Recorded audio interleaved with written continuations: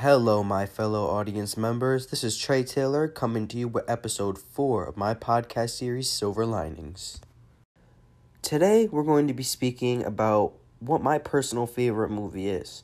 Not only is this my favorite movie, I think it is one of the most heartfelt, inspirational movies ever made. The name of the movie is Pursuit of Happiness, starring Will Smith and Jaden Smith.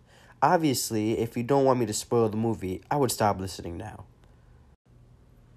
So, this movie is about a father who invests all his money and ends up losing it all. He interns at this hedge fund trying to become a broker, and throughout this entire time, him and his son are going through very hard times, sleeping in public bathrooms and not being able to eat. However, in the end, the father does end up getting the job, and the moral of the story is just to never give up. Even when life is hard and you feel like nothing can get worse, just never give up. It is truly an amazing movie if you've never seen it, and I definitely recommend it. Well, it's been Trey Taylor, and I'm signing out. Peace.